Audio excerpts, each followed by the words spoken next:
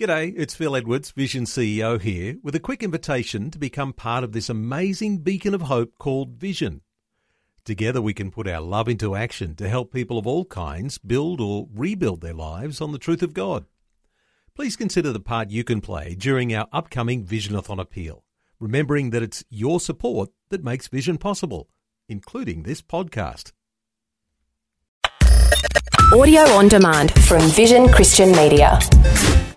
Foundations. The Word of God says that he was going to be born in Bethlehem. He was going to be sold for 30 pieces of silver. He was going to do miracles. He was going to be crucified. He was going to rise from the dead. All of these prophecies, they've all been fulfilled to the tiniest little microscopic details. Foundations. Understanding the Jewish foundations of our Christian faith. With Robbo Robinson and Mandy Warby.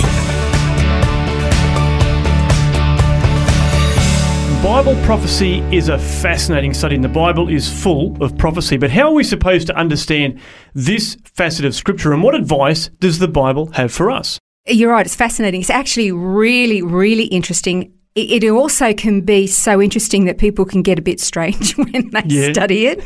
Can go a little bit weirdo over it. You know my favourite verse, John 5:39, which says all Scripture is actually pointing to and acknowledging Jesus, the Messiah. And that's what he said to the Pharisees when they, he was having a friendly conversation. Bit of a tete-a-tete. Yes. And the interesting thing about prophecy is that it's kind of in two divisions. There is instructive and predictive. So when Jesus said all Scripture is pointing to him, that includes the genealogies, the numbering of the tribes. It includes the history, the poetry. It includes all of the instruction and the law. It's all prophecy. When a man stands up and he preaches or teaches the word of God, it's prophecy. So we have to understand. So it's instructive, but there's also the predictive. So that's the thus saith the Lord, XYZ is going to happen on such and such a date, although we don't set dates. Yeah. But I guess there's also two aspects to that, because you've got prophecy that we can look back on and say, yes, that was prophesied, that's been fulfilled. Yeah. But obviously there's a big portion of Scripture that's yet to be fulfilled. Absolutely.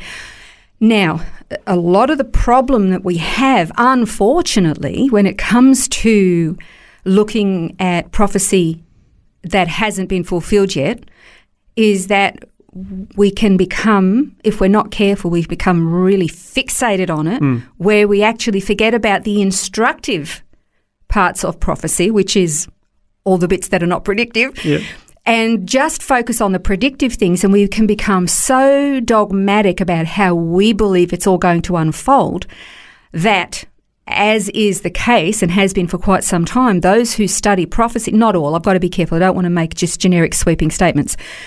Some who get really into studying predictive prophecy of the future get so adamant that it's going to unfold the way they believe it's going to unfold that they end up fighting with anybody who disagrees with them, and it can get really nasty. And that, in turn, disparages the name of Christ. It makes the body of Christ look foolish.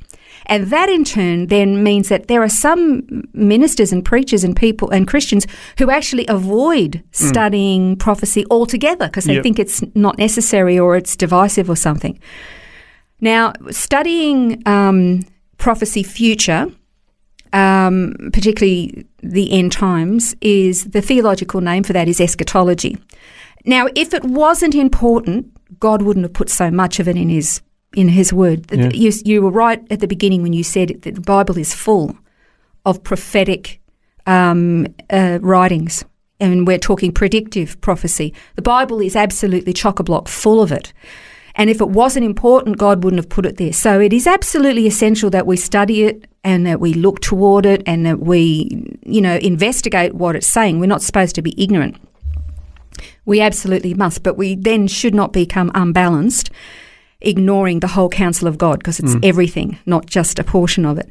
I want to read Isaiah 46, 9-10. It says, this is what God said through the prophet, "Remember the former things long past, for I am God, and there is no other.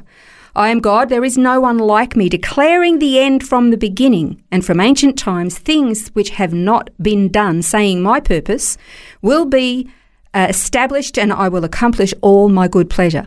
Now, there's two real points in that. There is, remember the former things, for I am God, there is no other. And the other point is, there's no God like me, declaring the end from the beginning. So I want to look at point number 2 first, declaring the end from the beginning.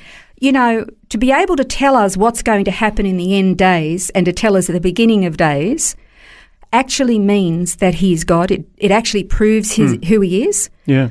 Because if you can tell what's going to happen, you know, millennia before it happens, you must be the author of those things. And to be the author of that future event or future events means you've got to be God.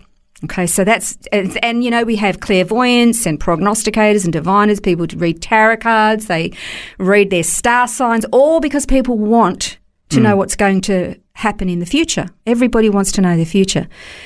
But the thing is, even if those people get some things right, they inevitably get more wrong, vastly more wrong, which means they're false. Or they make things so generic and so loose that you can make it mean anything you like. Exactly. Yeah, but they're untrustworthy. You can't build your life on that.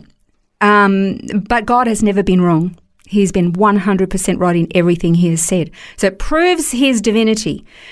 But point number 1, I want to get back to that. Remember the former things. If you go through the list of prophecies that have already been fulfilled, there are so many. There's a squillion of them. I mean, God told Noah, build an ark because the flood is coming. 100-odd years later, the flood came. That was absolutely correct. Yeah. You know, what about when God told Abraham, you know, before his descendants even really started, all your descendants are going to go into Egypt to 400 years of slavery. And it happened. You know, God warned of impending judgment to the city of Nineveh unless Jonah went there and warned them, and the disaster was averted. You know, look at all the prophecies regarding Jesus, you know, Jesus' life. You know, first God said that a forerunner was going to come and warn that the Messiah was coming. And John the Baptist turned up, and then he was, you know, the Word of God says that he was going to be born in Bethlehem. He was going to be sold for 30 pieces of silver. He was going to do miracles. He was going to be crucified. He was going to rise from the dead. He was all of these prophecies. Well, there's hundreds, isn't there, of Jesus' life? So many of them. They've all been fulfilled to the tiniest little microscopic details. So you've got all this incredible knowledge that we can actually look back on all these evidences, all these incredible evidences. But what does that mean for looking to the future? You know, like we were talking before about how you can have various different prophecy ministries, study predictive prophecy, come to different conclusions, and then fight to the death almost over who's right. And they're fighting over something that hasn't even happened yet. Yeah, that's right. They're disparaging one another. Some, not all. I want to be very clear on that. Some, but it's amazing how they're the ones that get all the attention, and it can cause such division. What we can know rock solidly is by looking back at history past, we can say, well, yeah, God said this, this, this, this, and this, and we can actually see how all of these things unfolded. But here's one of the lessons.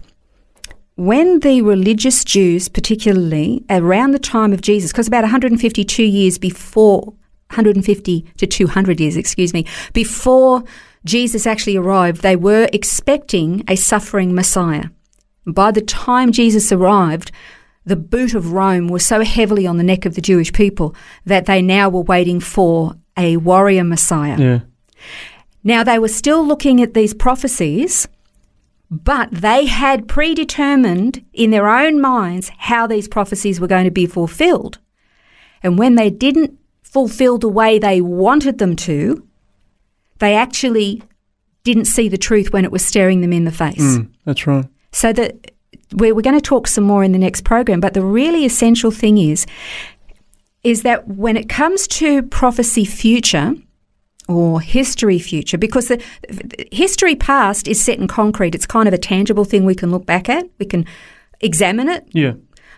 History future is still set in concrete because God is the author of it. That's right, yeah. It's already set. But we cannot actually say how it's going to unfold because it hasn't happened yet. So we kind of need to hold things with a bit of an open hand and be very, very gracious in how we study eschatology or things of last days. But there's a couple of Hebrew words we're going to look at next time in this particular context of studying history future. We're looking forward to exploring this some more, understanding how both the past and the future relate together next time on Foundations. This has been Foundations, a look at the Jewish foundations of our Christian faith. For study notes, resources and more, see vision.org.au/foundations. Thanks for taking time to listen to this audio on demand from Vision Christian Media. To find out more about us, go to vision.org.au.